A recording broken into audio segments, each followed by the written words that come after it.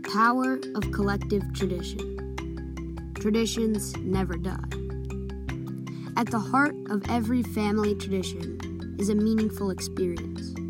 Anonymous. People move on, but traditions never die. One tradition that my family carries on every year is Easter. Each year for Easter, we go up to my aunt and uncle's house in Connecticut. We eat dinner and hang out, but that is not the best part of Easter. The best part of Easter is when all of the kids have a big Easter egg hunt. It was Easter Day, and our family gathered at the beautiful White House on the Rectory School campus.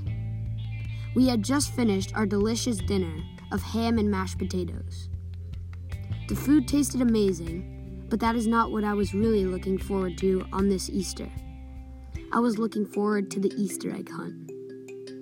We all took half an hour to digest our food, and then the kids gathered out in the front yard. I already had my eyes on a few eggs, and with the sun setting in the background, my Aunt Marcia yelled, 3, 2, 1, go! We all sprinted, everyone competing to get the most eggs. My competitive spirit leads me to want to win and gather the most eggs, but all of the older kids know that we also have to leave some for the younger kids. When it seems like all of the eggs are found, we gather inside and count our eggs. I ended up with the least eggs this year, but the Easter egg hunt is not about the amount of eggs that you get. It is really about having fun and bonding for one of the only days we get to see each other. This tradition of having an Easter egg hunt may seem small, but it is very powerful.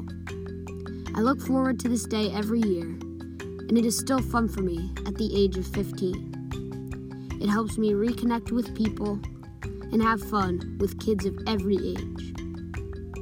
While people get older and new generations come through, tradition is the one thing that stays strong.